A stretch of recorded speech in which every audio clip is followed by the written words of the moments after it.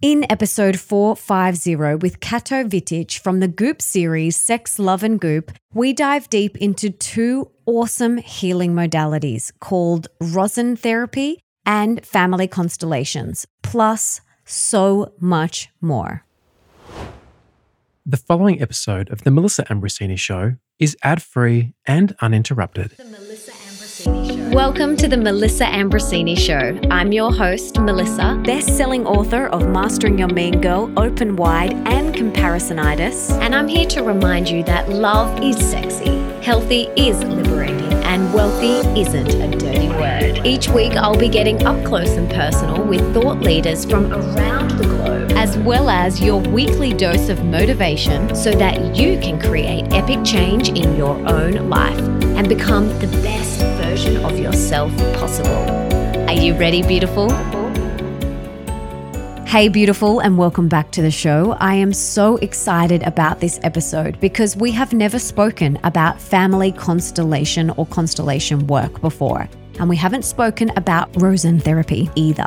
Two very powerful healing practices that can ignite massive transformation. And for those of you that have never heard of Kato, she is a certified rosin practitioner and facilitator for the group transformational modality called Family Constellations. And some of you may recognize her from episode 5 of the widely popular Netflix series Sex, Love and Goop, in which she leads constellations for a couple who wish to avoid repeating the inherited family patterns which have damaged their previous relationships.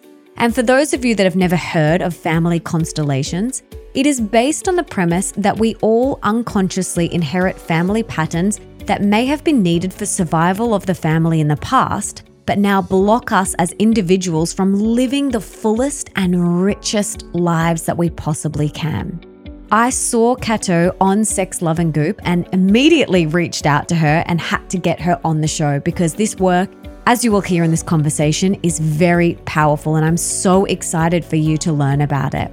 And for everything that we mentioned today, you can check out in the show notes. That's over at melissaambrosini.com/450. Now let's bring on this beautiful soul, Kato.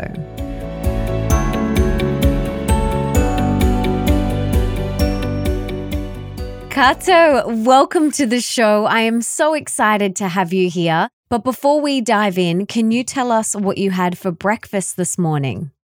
That's a tricky one because normally I don't eat breakfast because I do intermittent fasting. So normally that would be a lovely zucchini soup or something like that around noon. But at the moment I'm doing an elemental diet. So it's an awful, very sweet tasting, miserable shake to reset my belly. And I'm jonesing for zucchini soup so bad. So what is the elemental diet?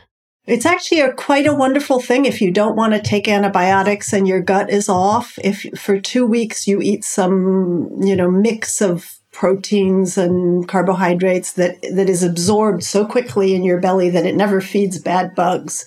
So they die off by just being starved. Oh, I love that. Sounds amazing. So I first discovered you on Goop, which was so amazing. That episode was amazing. And for those that have no idea what I'm talking about, please go and watch that episode. It's awesome. But I want to hear, what is constellation work? What is family constellation? And can you explain how it works?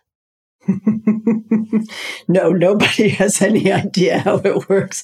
And anyone who tells you they know how it works is making up really great stories to explain something that is so mysterious and beautiful. Like anything that is really important in life, most of our stories are not necessarily accurate. But I can give you a sense of what our experience of it is, what it does. I can't really tell you how it works. But essentially, the short version of it is, in our Western world, we tend to think of when things are going wrong. We think in very individual bases. We want to go for psychotherapy, fix our individual self. But in many cultures, there's a deep awareness that our individual self is not the whole picture at all, and that most of the things that we experience in life were already conditioned in some way by our family. And often that may be our actual family culture, what has happened to us as we were growing up. But also a lot of times it's generational, generation after generation. We have these patterns that we inherit. And one of the premises behind family constellations is that the patterns that we inherit usually had a purpose in the beginning. They usually on some level were useful for the survival of the family.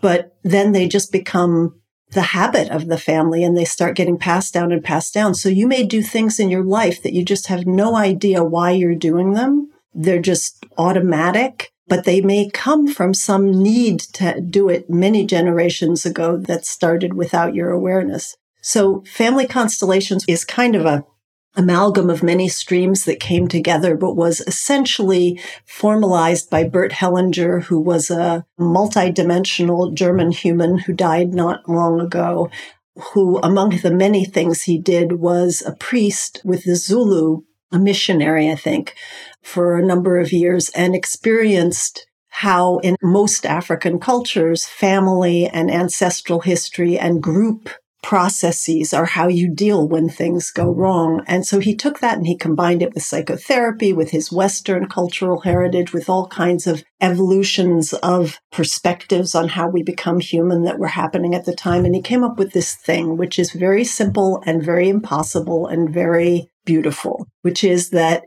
if you want to track back to have a sense of what it is that might be happening unconsciously for you in your repeated patterns, there's a way to do it that involves simply gathering a group of people in a room. They don't need to know each other. They don't need to know anything about the process. They just need to be willing to be there.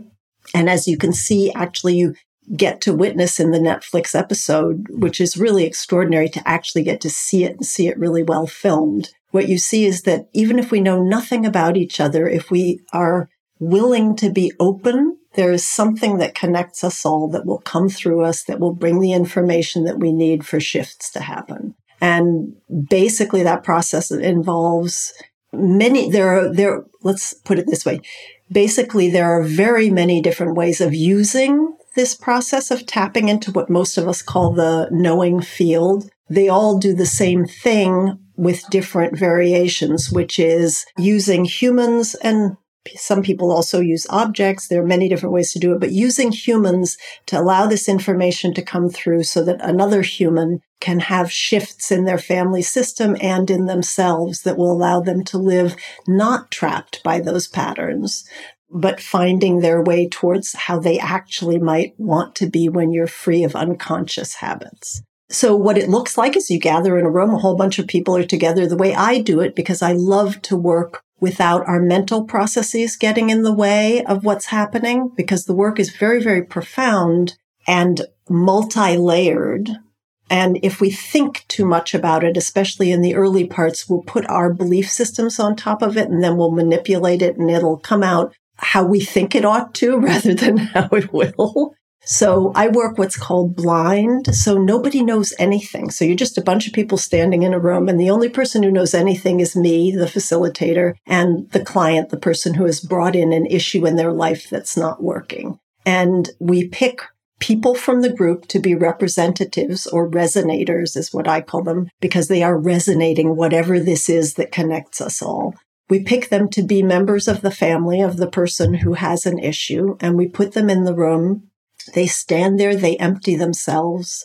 It's not a big deal. You don't have to have a skill. And suddenly feelings start to come into them that are not their own. So you'll stand there and suddenly you'll just want to cry, or you'll want to lie down on the ground, or you'll have to move because you can't bear to be still. And we watch the process, and after a while, we'll put in other members of the family, and we'll see how that affects an original resonator. And you'll hate someone who got put in, and another person you'll love, and you'll want to go snuggle in their lap. But in the way we do it, you don't have any idea what's happening. So you can't sculpt it with story. You just have to keep following it until what starts to happen, and it happens reliably every time if you stay with it for long enough, is you start to feel some ease open up in the room and some flow. And the places where people were contracted and battling each other or avoidant or whatever, they start to move. So a spaciousness starts to come in and possibility starts to come in. And then often I will let people know a bit about the story or a bit about what we're working with, because then incorporating with your thinking mind what you're already seeing happening can be very useful. But that's the process. It's one of those things that to really grasp it, you need to see it, which is why the Netflix series is so amazing. And you get a really good indication of the entire process. So what are some of the things that people have been able to move through with this process that you've witnessed personally? I mean, there's kind of nothing that it doesn't work for. So people will come in for relationship issues. People will come in. So let's just take relationship issues. So relationship issues can go a range from every time I get involved in a relationship after about 2 years, I leave, to I have children who I really love, but I just can't connect with them. I find myself backing away all the time and not being present for them. You know, it could be just about anything. So like an example might be, for instance, that you know you're not meeting your children the way you want to, and you don't really know why. You do know maybe your own mom wasn't really able to mother you a lot, but it feels like you've worked through that in psychotherapy or in some way, but you still can't find movement. A lot of times what will happen is we'll layer back, going back mother after mother after mother, and we only do that if we see that the mother relationship is not working in the constellation. But eventually, maybe you'll get back to a grandmother, and this has happened many times, who had 12 children and who lived in a time of famine. And the only way she could survive the hardships of that was to shut her heart. Like she could take care of the kids if she didn't care too much. So then she passed down this not caring, which was necessary then, or she wouldn't have managed. But each successive generation, it gets more and more entrenched, and the mothers don't even know how to let themselves feel. And, you know, I have seen so many times things like that will just shift. And sometimes not only will they shift in the person whose constellation it was, but they'll shift in the mother who they haven't talked to for 10 years, who will call them 2 days later and say, it's time for us to spend some time together. So something is happening that is inexplicable, that when we try to explain it, we make words, we call it the field or the knowing field, this thing that connects us, that allows us to perceive things about total strangers, and that allows this sort of shifting to happen, where the shifting happens not just for the people in the room, but the people outside of the room. But we don't really know how it works. It's so fascinating. How did you discover it, and what got you into it? So constellations was something that I would never have been interested in when I was much younger, because I was a very intellectual, very sort of strong believer in only the things that I could rationally comprehend. And I spent a lot of my, I went to an Ivy League university. I was very attached to being able to think through things, which it's marvelous to think now about how unattached I am and how much I enjoy being lost. But the beginning of my journey was I had a pretty strong health journey when I was young. And because of that, I actually needed to pay attention to why my body was not functioning, not just on a physical level, but very rarely does our body stop functioning with no emotional content around it. So I started looking to find out, why didn't I detox? Why was I sick all the time? And one of the things, the processes that I did is I went for a form of work called Rosen method, which changed me radically and which is actually the basis for how I do family constellations. And that work is a somatic therapy. It's a hands-on touch and talk therapy. And I think you would actually love it because having listened to a bit of your podcasts and seeing that you're quite deeply aware of the necessity to connect with our bodies and to the ways in which we can bring self-love through the body to ourselves.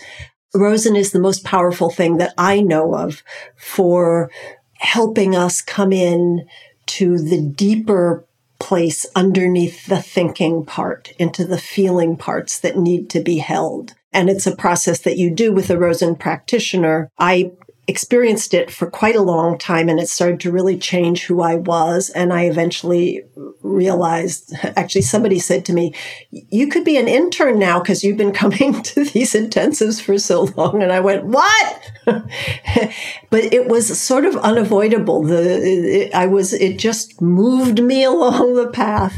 And I became a Rosen practitioner. And that in and of itself is a practice of constantly being in the present, of being with what's unconscious underneath our thinking perspectives, and of moving toward ease and openness. So I'd already changed a lot, but Rosen is still a very concrete thing. It doesn't require suspension of disbelief. It's based in some very real scientific perspectives. Touch changes everything for all of us when we receive it or do it. It makes new neurochemicals that allow us to be more expansive and more relaxed. It diminishes cortisol. It increases oxytocin, which is the bonding hormone, which you know a lot about because when you have a baby at your breast, you're flooded with oxytocin. So in my journey, I had already sort of opened up my perspectives, but I really was not willing to look at things that were outside of something that I could explain. And someone I knew just kept saying to me, you have to come experience this work. It's crazy. It's unbelievable. And I kept rolling my eyes and going, that's way too woo-woo for me. I really, And finally, just to stop her from bugging me, I went. And once you witness one session of Constellations, you're just never the same again because you've just seen something that we never ever see in daily life. And hearing about it, you can think it sounds crazy or impossible, but when you see it, it's just right there in front of you. And in one of those first constellations, someone who didn't know anything about the person that they were resonating, which was the brother of someone who was having some issues in his life.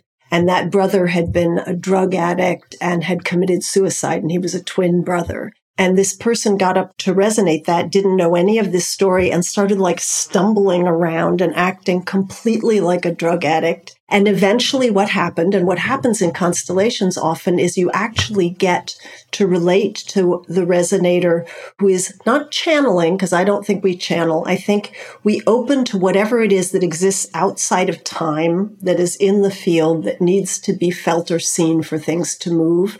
And so often you will actually get to hold a dead brother in your hands in the form of a resonator. You will get to speak to a dead mother, your anger and then your sorrow at her pain. You will get to say and do and feel things that are impossible in any other modality that I know of as directly as in constellations. So when I witnessed that, I thought, okay, I have to prove that this isn't true. This has to be fake. It's too weird for words. And so I went and I kept going and going. And eventually I went into training for it because I realized the only way I could trust this work was if I was facilitating it, because then I would absolutely know there was no manipulation and I would absolutely know what was trustworthy and what wasn't. So I kind of came toward it from a debunking perspective. And now the only thing I've debunked is my need to understand how something works, that clearly in the hundreds and hundreds of constellations I've done works over and over again, every time with such beautiful impossibility. So I don't bother struggling around it anymore. I just accept that I can't understand it exactly and that people's lives can change in ways that I never thought they could. And often it's the ego that wants to understand it and wants to know, how does this work? But when we put that aside and we just allow what is in front of us to unfold, the magic happens. Yes. And we have a tricky dance with that because then what we can call the ego, but it also really is just our survival strategies. I mean, we are pattern-seeking animals. It is how we live. A baby doesn't see any patterns and they can't function in the world. The only way we can function in the world is to have this rapid neuronal brain patterns that tell us, oh, that's a snake, because you've seen a lot of snakes on the ground and that's what they look like. But if you lived somewhere where there were no snakes, you would look and you wouldn't have any idea that was a snake. You'd just see what might be a stick on the ground, So our minds need to put these patterns on things in order for us to survive. But at the same time, the patterned thoughts, our confirmation bias, can be really misleading. So it's, in my perspective at least, and this is also the perspective of constellations in a lot of ways, rather than to try to move out of the ego, it's to try to move toward whatever those pattern beliefs are, so you can feel into them, so you can find out what their purpose was, so you can not be dictated to by them anymore. So it's a small shift and a big shift to really look directly at where it serves you to have your belief systems so that you can let go of them because you don't need to serve it that way. So with Rosin, do you need to be in person to have a session? You said talking is involved and also touch. Can you do these virtually? Like, what's involved in a session and what kind of touch are you talking about? Like massage or what is it? It's not like anything else. So first off, the Rosin police would get me for talking about whether you could do it far away and not in person, because it is called a body work, and for accreditation practices and for being legal to practice, we have to be in person because that is how it is defined. Do I know that it can be used without actual touch? Yes. After 20 more years of doing it, I can sense, which I would be able to do with you, except for that I can't quite see your image a lot of the time, but I can sense the movements in somebody's body without my hands on them. I don't need to touch. And even often I can sense things in my own body that will tell me what's shifting in someone. But basically what a Rosin session looks like is you come, you lie on a table. It looks a bit like a massage in that generally you're undressed to a certain degree so that the practitioner's hands can touch you directly. But it can be done through clothing. It doesn't matter. And the touch itself is touch that intends to connect with and invite up whatever might be hidden under the tension in the body. So it's radically different than most touch because the intention is not to fix something, but to reach it and touch it and hold it and be with it and allow it. Basically, all of us, like you, I'm sure you're watching this in your baby. We come into the world, if we've had any good experience in the womb at all, we kind of move from the top of our head to the bottom of our toes. Like everything moves when you breathe, right? Your little one's whole chest, belly, head, if you watch their face, probably even the face moves. But what happens is we have, our diaphragm, which is one of the largest muscles in the body, and it's the muscle that breathes us. And it's involuntary, but it also can be controlled by our feelings. So what happens to us as we develop as humans is we contract when feelings are too much for us, and then we forget to let go of those contractions. So bit by bit, we end up in an armor that holds us tight. And everybody can feel that. Like even if right now your listeners pay attention for a moment, just like maybe shut their eyes and just be still and just notice how you feel, how your feet on the ground are, how your bum is, whatever you're sitting in. Notice whether your legs are relaxed or whether there's tension. Notice how your torso feels. Feel whether your breath comes all the way into your ribs or whether it stops some places. Notice whether you breathe all the way. No judgment for it, just noticing, just curiosity. Oh, I breathe in a lot, but I barely am breathing out, or I breathe out a lot, but boy, breathing in's not that easy. Notice, does your breath get pulled in from your chest, or does it move itself in and expand your ribs and move into your back and just move itself? Notice how your neck is. Notice whether there's an effort in your neck. Feel your jaw. Just paying that kind of attention to your body. And as you do, you're going to find the places where you tighten up, where you don't even notice you're tightening up because we just live with our contractions. Under every one of those contractions, there are feelings that are being held down for your survival. You did it as a kid. It was really smart to contract. But now you probably don't need it anymore. You probably can survive those feelings, but you don't actually know that. Like your body doesn't know that. It says, don't feel that grief. Don't feel that anger. If you feel that anger, you're going to upset the whole apple cart of the family. It's going to fall apart. Put it away. If you're too needy, your mom is going to go into overwhelm and then you're going to be rejected. Put it away. Don't even feel the need, So we have so many ways that we stop ourselves from feeling. And Rosen is essentially about the fact that you can't find those hidden parts by thinking your way toward them, because they happen mostly before you could even put thoughts and stories. But if someone comes with their hands to listen to where that is, with no judgment and with no need for you to change, but an invitation to see what's there, it comes up. And then what happens is whatever comes up, now your body knows, that didn't kill me. Like I could feel that without dying of it. So maybe I can even feel more. And bit by bit, actually, your whole nervous system gets retrained. It learns that it's not dangerous to feel yourself.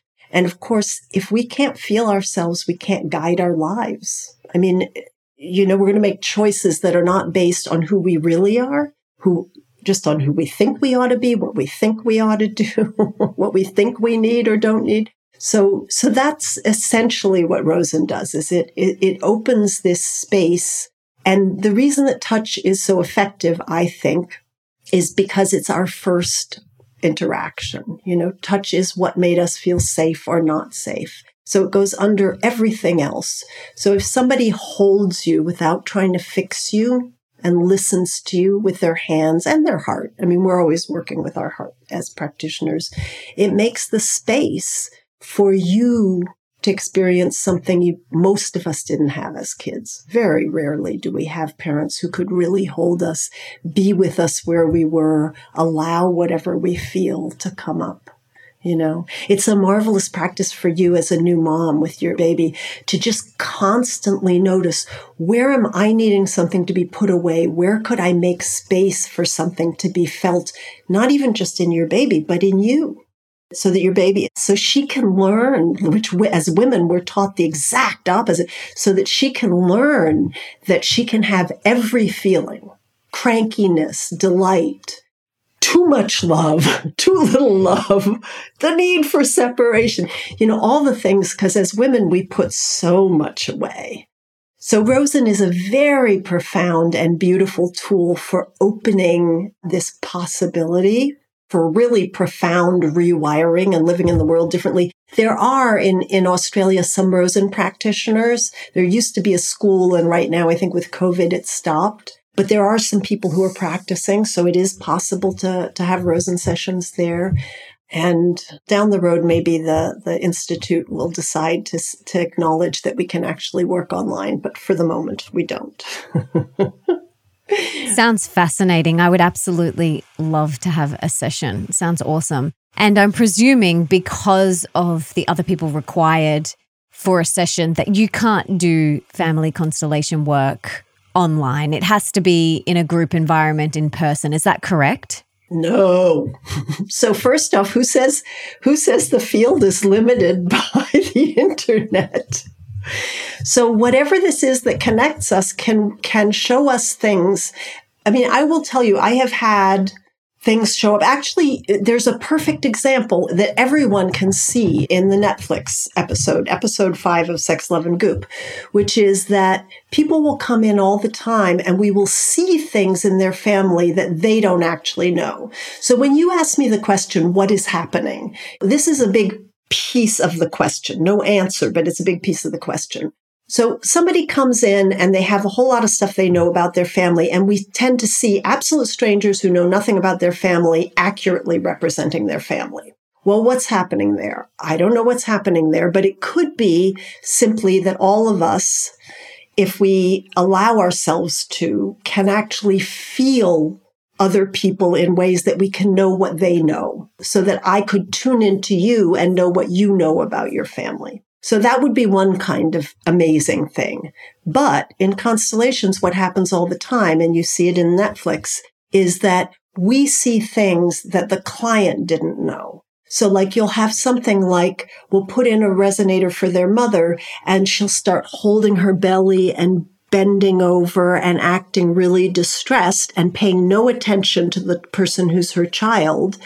And I'll give her a pillow to hold and she'll start weeping and rocking the pillow. And I'll ask my client, did your mom have a miscarriage? Was there a baby who died? Is there something? Because this is what this looks like. And the client will say, I don't know. And then they'll go and they'll ask their mother, and then they'll come back and they'll tell me, she just told me that I had a brother who died when he was 2 days old, and they didn't think I needed to know about it. So the things that constellation shows are often the hidden things, the things that the family has isolated or kept away, right? So that's something that indicates to me, at least, that we're all interconnected in some way, that we can know things that isn't just coming through the client. It's coming from whatever connects us all. And you can see it in the Netflix thing, because Dash, one of the people who has a constellation, had a grandfather in the constellation who showed up just refusing to be part of the family stuff, utterly contemptuous of family stuff, kept going away and standing by this tree, was like, I don't want anything to do with that nonsense. And Dash went back and asked their mother what was up with that grandfather. And the mother said, oh, this is exactly what he was like. He was always traveling. He wanted nothing to do with the family. He was trying to ignore a tragedy that had happened in the family. So Dash didn't know that, but the field showed it to us. It came right through the resonators. So if the field can do that, why would it be limited to us standing around in a room? It's not at all. So to answer your question briefly, and this is for anybody who wants to look for constellations, for starters, there are many people who actually do constellations not using other humans as what tells us stuff. And that work is marvelous too. It's not what draws me, because I love the using of other humans, but I could right now do a constellation for you where we would take the objects on my desk or the objects on your desk, and we would just feel into what needs to move where, how does it happen, and things would emerge that would be mind-boggling and incredibly useful. However, because it would be just you and me, in my perspective, because it would be just you and me and objects, it's much more subject to my interpretation and how I guide it. And what I love about working with other humans is I have no control at all. I have to just be lost and watch what's happening. And I trust that very deeply. So my interpretations don't get too mixed into making it evolve. However, there's absolutely no limitation to doing it online. Because we are all interconnected. So you can get a group of people. As a matter of fact, I'm going to participate in a conference that actually is based in Australia in May. That will be a huge constellations conference. So people can go and sign up for a day or 7 days. And there'll be all kinds of people doing every version of constellations that exists. And we can put a link for that. And some people, I don't know if a lot of people will talk theory, but people will probably demonstrate or do some exercises using objects. And some people, like me, I will actually work directly with people who are online and come with an issue. And you can do the kind of constellations I love the most to do last 2 hours. They touch everything in your family system. They change people so much, and they require being in person because they need a lot of people, and it would not be satisfying online. But you can I've been experimenting with, and I'm getting more and more, I'm getting deeper and deeper into how to do it for this conference. You can do constellations with 2 or 3 people online, and people will feel just as accurately whatever needs to come through them on the internet as they do in person. It's no different. Sounds amazing. I want to do one with you in person for 2 hours. Like next time I am in LA, we are doing it.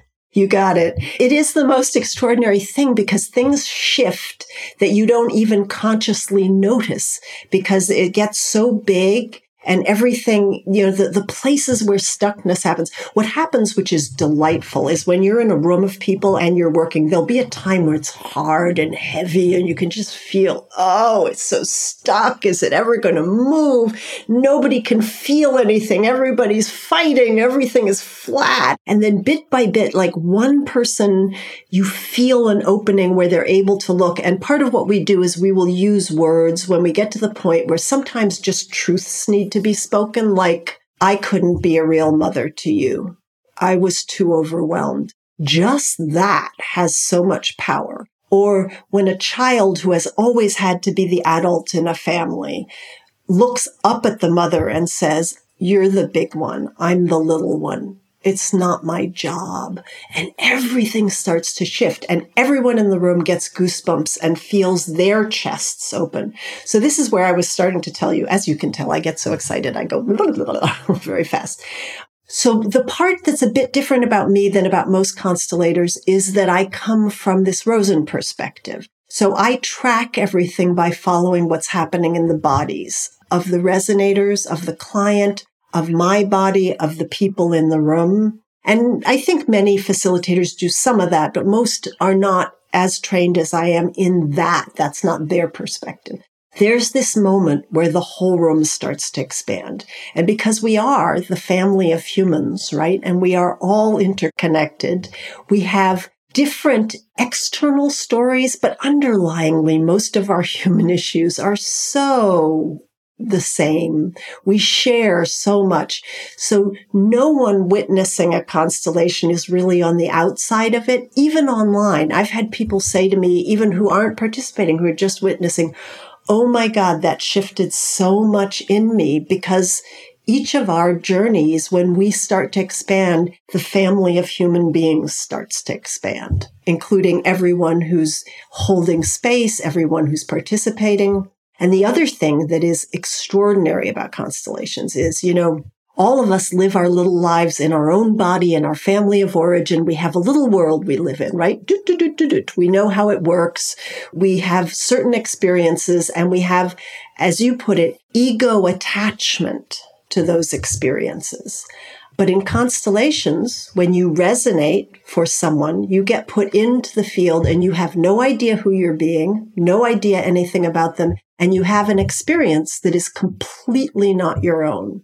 And people can witness it in the Netflix show, because the couple that I was working with were very non-binary. And one of them put in a male to be her mother and a female to be her father. And neither of the resonators knew who they were being. And the female who got put in to be the father kind of stands there for a minute. And then she sort of starts moving her hips. And then she starts swaggering and she starts walking around and she's like, not very interested in that family stuff that's happening, but those resonators over there sitting there watching them. And she gets really kind of, like engaged, flirtatious. And what we were working with was a father who had affairs repeatedly and wasn't wasn't attached to the family stuff. Now, I don't mean to lessen this human being who actually, we saw some beautiful shifts and some reasons why he did that we learned about in the constellation. But the piece that was so extraordinary every time it happens is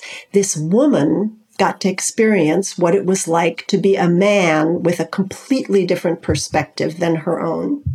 And I had that happen the first time that ever happened. It actually blew me completely away because it was this willowy, kind woman who spent her whole life wanting to take care of people and give to people and make things and work, and was always giving herself away. There was never room for her. And she got put in as a man who was like, really like, I screw what I want. I do what I want. I own the world. I'm the king of the world. And she came out and she said, I wouldn't want to be that guy, but now I actually know what it feels like to prioritize myself, to like have me be the center of my world. I've never been the center of my world. Now I know what that's like. So every time you act as a resonator, not just having your own constellation done, you change. And the way I like to say it is, it's like we have this palette where we can only paint our colors that we know. And then you resonate and you get a whole new color. And then you resonate again, you get a whole new other color. And pretty soon you're painting really differently. So it's extraordinary work and very joyful. Have you ever done it with real family members? So actually the answer to that is yes, because sometimes they're just because out of practical reasons, we've done something small where we didn't have enough people and the only people there actually were family members for each other. And it's quite fascinating because you forget that it's your family you're resonating because you're not in that place of your story. You're just in the place of what's coming through you. So it doesn't happen a lot because it could get muddy because we have our ideas about, so it's not recommended. I wouldn't do it out of choice. But if you have no one but your sister to resonate your mom, go for it.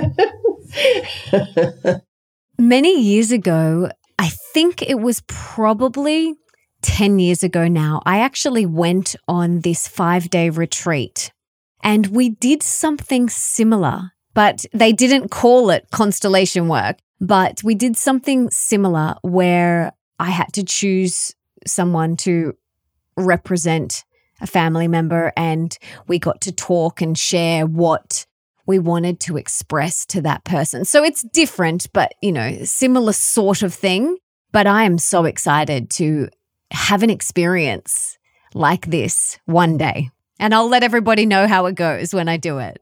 Yeah, it's actually very different. So like psychodrama and all those different things where like what you did, they're very valuable. I mean, they really are, but they're really different because you're never going to discover the unknown things that go way back because you're actually working with your known material as opposed to whatever this is that for whatever reason allows us to know these things and not to know everything. So like, I'll give you an example. So, most people who come keep coming back because it's an extraordinary work and we aren't layers of an onion. You don't like do one thing and you're totally done.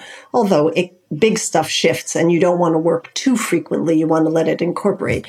But let's say you come in the first time and you end up working with a situation with your father who is this military man who's really rigid and mean and angry. And you see this resonator who doesn't know they're being your father acting exactly like your father. And a lot of shifting happens in that constellation. The next time you come in and do a constellation, and I actually had this happen, and we put in someone for your father, in this case, the guy being the father started acting totally goofy, like he just was high and he was a little kid and he didn't want, and in the end, that whole constellation was about seeing what was under the rigid facade of the military man, seeing the little boy who was sure he wasn't good enough to meet his own father, military man, who could never do. So you see whatever aspect needs to be seen in that particular constellation. In my book, we're seeing aspects. In my perception, when you asked, what is it that's happening? I think, with no good ground other than my own experiences, that time doesn't exist in the way we experience, that life is not linear the way we in our human flesh bodies experience it. Quantum physics hints at this. It also says, tends to hint at that things are non-local, that we feel like we're individual and separate, but that everything is really all interconnected, that you can be a particle and a wave at the same time. And it's the act of observing that determines what it is. Science is going to catch up eventually and explain to us what this is that we're doing. But my perception is that we are embodying what we need to see as human narrative creatures in this moment for the old patterns to no longer have such a hold on us. And why and how that happens, I don't know, but it's beautiful. This work sounds amazing and so powerful, and I want to encourage everyone to go and dive into both of these powerful modalities and see what comes up. And please come and share. I would love to hear. But you have some daily somatic self-care practices that are really powerful. And I would absolutely love if you could share them with us. Yeah. So in particular, I will share one thing that I think can be just really life-changing if we practice it. And it can be very brief, but it's really a daily practice, or it can be very long if that's what fits you. If you think about how most of us wake up, we wake up in the morning and we go vroom into our lives, and we're already in movement before we even get out of bed. We're thinking about what we need to do next, and we don't take ourselves with us. And as I told you, the touch is one of the most profound ways of grounding to yourself. So this self-care practice is to begin your day with what I call embodied gratitude. So we all know that gratitude practices are really helpful, but mostly we do gratitude practices with our thinking mind. We kind of, try to feel toward how do we be grateful for things. But a lot of times we don't actually feel very grateful. So a lot of times then what we're doing is we're efforting gratitude. So we're actually doing effort, not gratitude. And this is the trick about most things, is that if you feel yourself contracting and efforting, you're not doing the thing you want to do. You're not, the law of attraction doesn't work when you're working at bringing things towards you. It works when you're experiencing the thing in yourself, and then things come towards you. So if you're experiencing the feeling of plenty, plenty comes towards you. So when we get up in the morning and we immediately fly out of bed, going toward the future, what we right from the beginning are setting ourselves in is a path of disconnect from ourselves, and a path of disconnect from the present moment, a path of going toward rather than being here. So this practice, which is very simple, is to every single day before you get out of bed, to take your hands, and we'll do a little piece right now. So we'll just start with our hands for a second, so all of your listeners can do this. So our hands are amazing because we have two hands, and usually we're doing things with them and we're never thinking about them. But our hands can touch each other. So take one hand and use that hand to touch the other hand. So just come into gentle contact with your other hand. So one hand's the receiving hand and one hand is the touching hand. And just notice how it feels to gently stroke your hand, to feel the contours of it. Go really slow so that you notice that one hand is moving, one hand is not. And just notice how that feels to be touching yourself. And what I can tell you is neuroscience-wise, you're already making a cascade of bonding hormone, oxytocin. You're already diminishing your cortisol, your stress hormones, just by doing this. And you're already remembering that you're in a body. And now shift your hand and touch the other hand with the hand that was just touched. And notice the difference of that. Just notice how it is and explore that other hand. And notice, like I notice my other hand feels so grateful. Oh, now I'm being touched. Here I am. And now you can just let your hands rest lightly together. And now notice how it feels for both hands to be touching each other. And these are subtle differences, but the more you practice them, the more you start to relate to yourself. And then what this bigger practice is, and you don't have to start with your hands, I actually start with the feet, is to start your day by touching, I start with the feet, every piece of your body. And you can say, good morning, body, or you can say, I love you, body. Or you don't have to say anything. I love to say good morning because it's like, here we are, we're starting something. And no matter how cranky I am, as soon as I say good morning to my feet, I start to be here. But then without trying to fix anything, come from your feet, up your legs, all the way up, touch every part of your body with your hands, not trying to do anything, just touching, just feeling. And if you're going to take time, rest where you notice that you're not quite feeling yourself. And sometimes even you want to go fast past somewhere. That's usually where it needs you to touch it, where it needs you to welcome it. It's probably where you're ignoring yourself.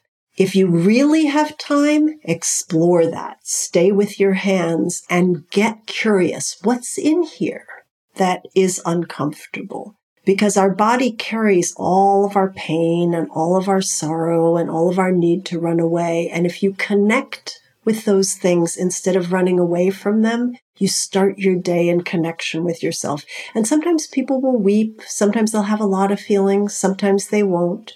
If you don't have time, you just go over your entire body. You make sure you don't forget your face, the top of your head, the back of your head, all the places we never touch. And then when you're ready and you've really touched everything, you get out of bed slowly and you let your feet welcome the ground so that you know you're moving into your daily life in your body, not zipping out and heading away.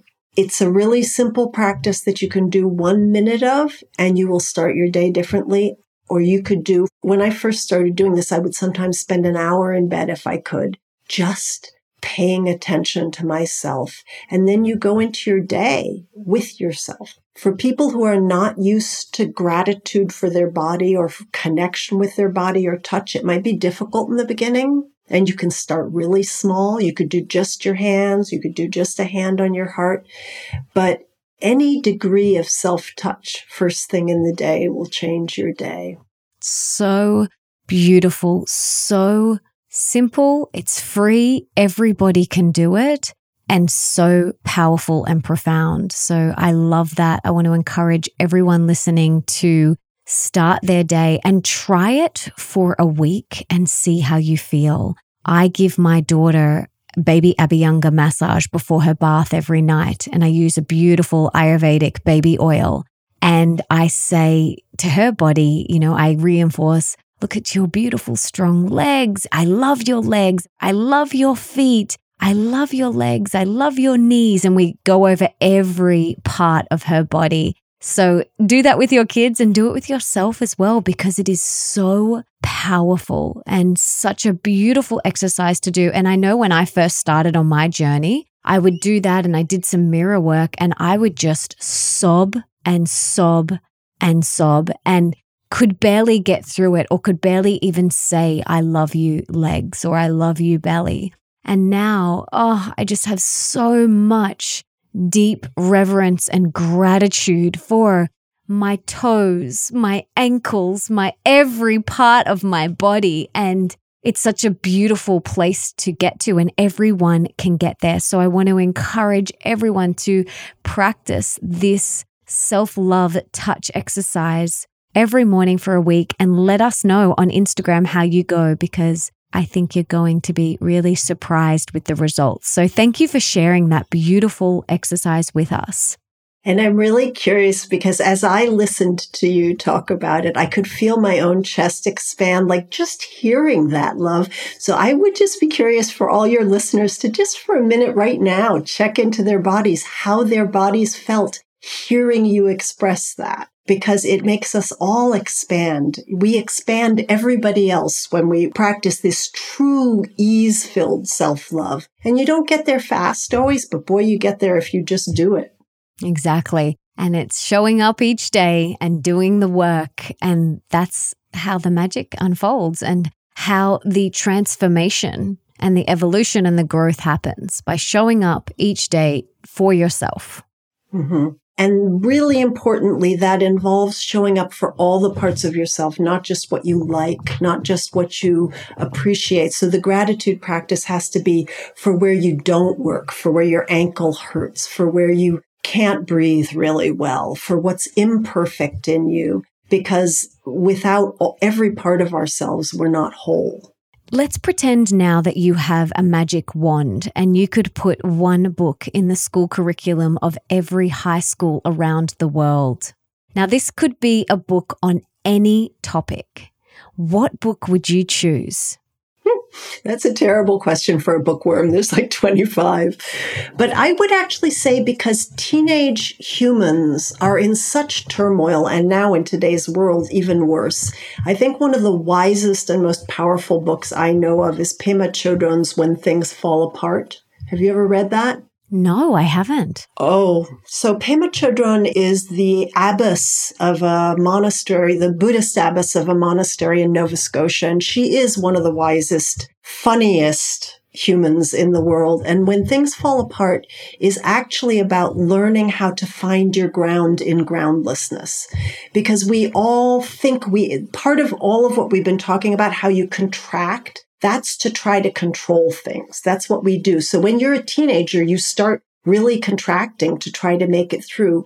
If a teenager got to read this book, they would start to understand that all the contraction in the world won't make the world around you stable. There is no ground outside of you. The ground is inside of you, and it's with your willingness to be lost, but stay with yourself. And it's with your willingness to love every part of yourself, and even to redefine love. So love isn't about liking every part of yourself. It's about loving because it's part of you.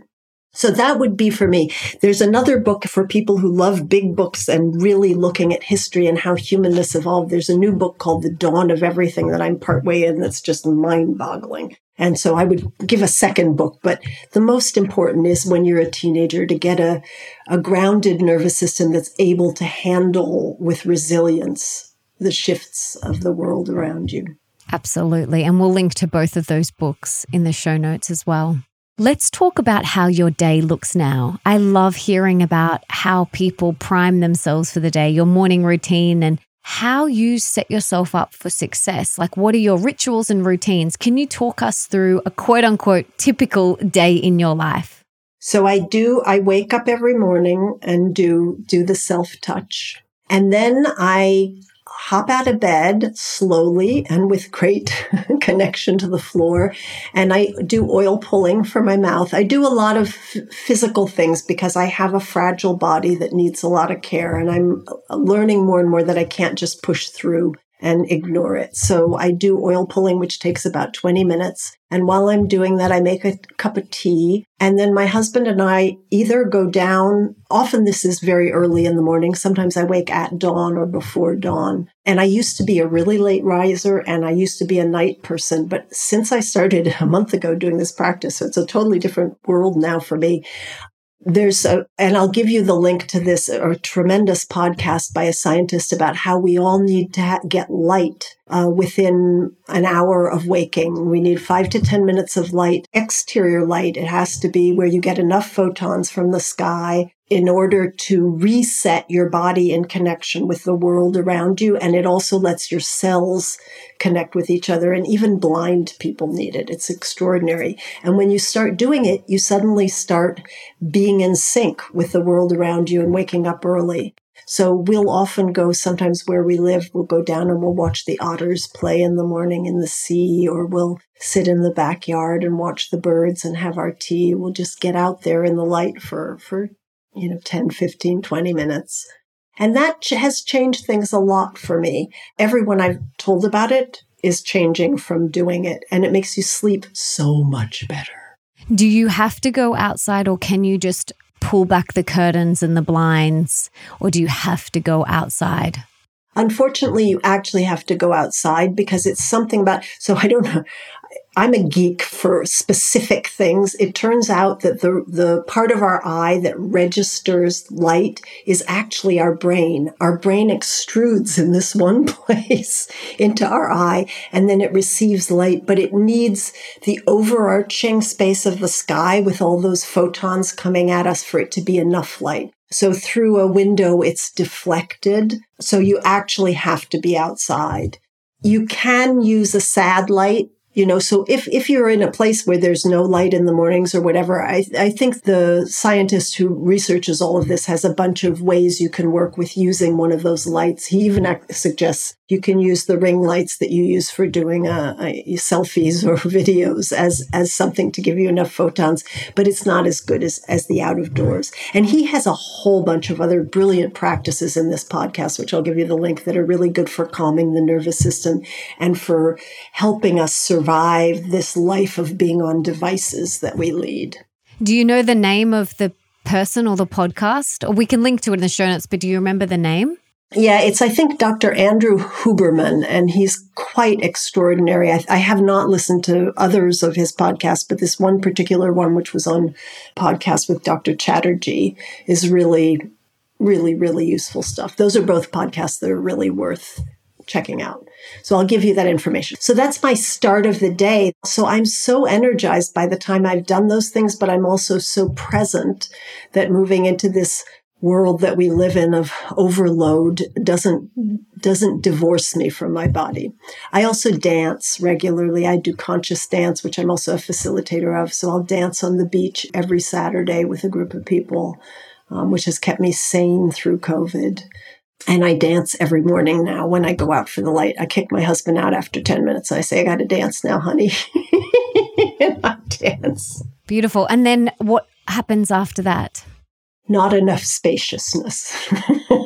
The thing I'm still trying to learn, especially since the Netflix show, I have such a deep love for doing this work, and it's very hard for me to say no. So there's been kind of a deluge of interest. And at the same time, I have a 12-episode television series that it's time to write that I've been researching for a long time. So I'm in a little bit of a, how do I make my life work with enough room in it?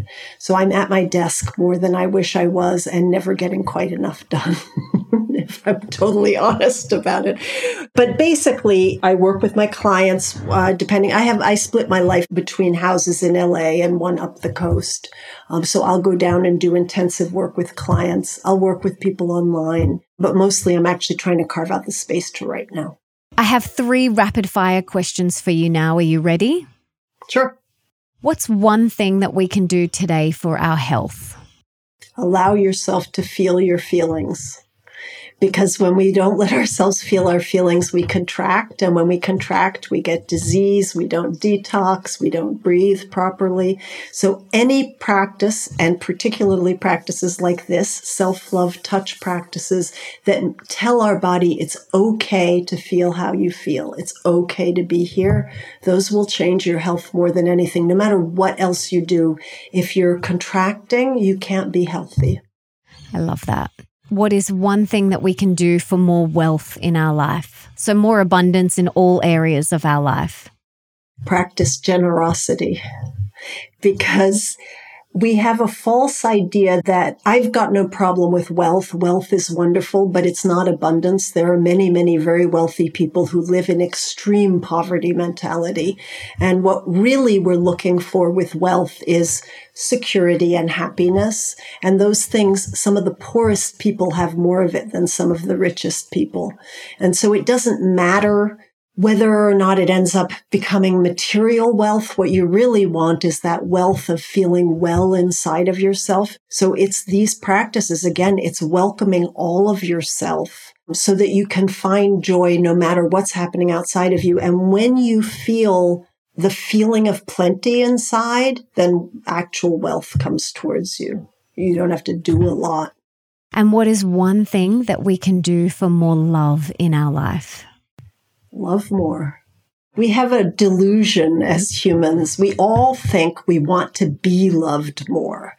But being loved isn't something you actually feel. Like you can tell yourself stories, oh, I'm loved. We can feel when we love. Like you can, think about your baby right now. Right now, you're totally love. You are love. There's no more. Getting love means nothing. Being love is everything. And the way you do it is you just love. And the more you love, again, the more that plenty inside of you calls love toward you. And when it doesn't matter very much. Because especially if you can practice loving even where you're not receiving love, it doesn't matter at all whether you are receiving love because you're feeling what's inside of you. And that's the only thing we can feel. We can't feel what somebody else feels for us. But we can feel what we feel. Absolutely. This has been so beautiful. I've loved this conversation so much. Is there anything else that you wanted to share or any last parting words of wisdom? Yeah. I think one of the things that separates us the most in the world and that makes us the most unhappy is a bit what you called ego, which is our need to make ourselves safe by believing our mental stories.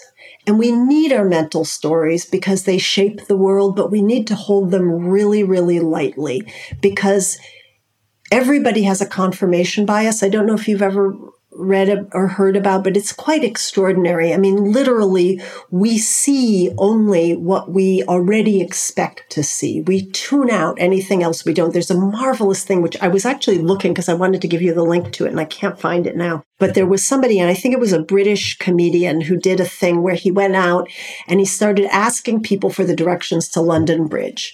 And people would give him directions. And in the middle of him asking that, somebody would pass through between him and the person he was talking to carrying a big poster board. And when they got on the other side, someone who looked just like him would be standing there, not him. He would disappear with it. And the person talking to him would not blink an eye. They'd just continue the conversation about the London Bridge. And then they upped the scale. Then the poster board would go through and someone who didn't look anything like him would be standing there. And they'd just continue the conversation. And eventually a woman would be standing there, or a person who was completely different. And the person talking almost never would go, wait a minute, what just happened? Because they were so immersed in, well, this is what's that. Okay, just let that go out of your brain. That's how we are in the world. We have these ideas and then we shape the world to our ideas, but it means we're trapped in what we've known before. We don't get to have anything new. So the main thing I would say is the more we can hold all of our beliefs lightly, all of our stories lightly, all of our interpretations lightly, and simply stay with the sensations in our body as our guides, not our stories, we can shift out of our known stories and start to build new stories that actually fit us instead of shaping the world to our old stories, which is what we all do, what we all need to do. And the best way to do that, and Pema Chodron is, again, the person to read for this. Every single thing she's written is brilliant, is we need to pause. So when you do that gratitude practice, the embodied gratitude practice, you're pausing before you start your day. You're feeling where you are. At any time in the day, if you pause, and she suggests 3 deep breaths, that's good. But most important is to pause and notice your body. You start to have the possibility to not hold on to your beliefs so tightly. And then you can make a whole new world for yourself. You get to design your world based on who you really are, not who you think you are or who you ought to be. Absolutely. Beautiful reminder. I love that so much. And I love everything that you shared. I love all of the work that you do. You are helping and inspiring and serving so many people. So I want to know what I and the listeners can do to give back to you today. How can we serve you today? Make that space inside of yourselves. Pause. Let go of the attachment to your perceptions and beliefs, because that's what separates us all. And we're living in a really difficult world right now with a lot of pain and suffering. And for me, the most important thing is for all of us to emerge from this much suffering together. And that really only happens when we don't stay entrenched in our little, what you call our little ego view, but when we actually develop kindness and spaciousness towards ourselves first, because you can't have it towards anyone else. Basically, when we treat others like they're less than human, it's because we're scared inside. And we're scared when we can't have our whole self because we can't feel ourselves because we're avoiding it because we're scared. So you get trapped in this circle. So what everybody can do for me and for each other is to, whatever you can do in these practices that fit you, to move out of that so that the children, it's a terrible thing that children are coming into a world that's so conflicted right now. And each of us can make a difference in that. Absolutely. Kato, thank you so much for sharing everything today, for all the work that you do. It's been such a pleasure. And I am putting it on my bucket list to come to LA and have a 2-hour session with you. That is definitely something that I want to experience. You got it. And in the meantime, I encourage everyone to look for a family constellation. And if you can find a Rosen practitioner, absolutely for a Rosen practitioner. But Constellations is quite available online. And I think that Australian conference is going to be amazing. So people can actually come. And if people come to that, I will be picking some people from the audience to work with. So there will be a chance to work with me. So, is this an online event? It's an online international conference where many of the old lions, many of the people who've been doing this for much longer than me and many different perspectives will be there. And it's 7 days. And because it's based out of Australia, and there's a Rosen practitioner in Australia, not Rosen, a family constellations facilitator who's organized this. It's, I think, the 3rd or 4th time she's done it, and she's marvelous. But so it'll have plenty of sessions that are on Australia time so that they're available for people. And you can go on and you can do one day or the whole thing. And people can look for me. They can see there'll be a schedule that will tell them the day I'm doing it. And if they want, they can come and they can participate and witness and get to learn some of these. I'm going to do some small exercises that people could even practice on their own if they wanted once they've seen them. That sounds amazing, and we'll link to that in the show notes. That sounds awesome. I'm excited to check that out.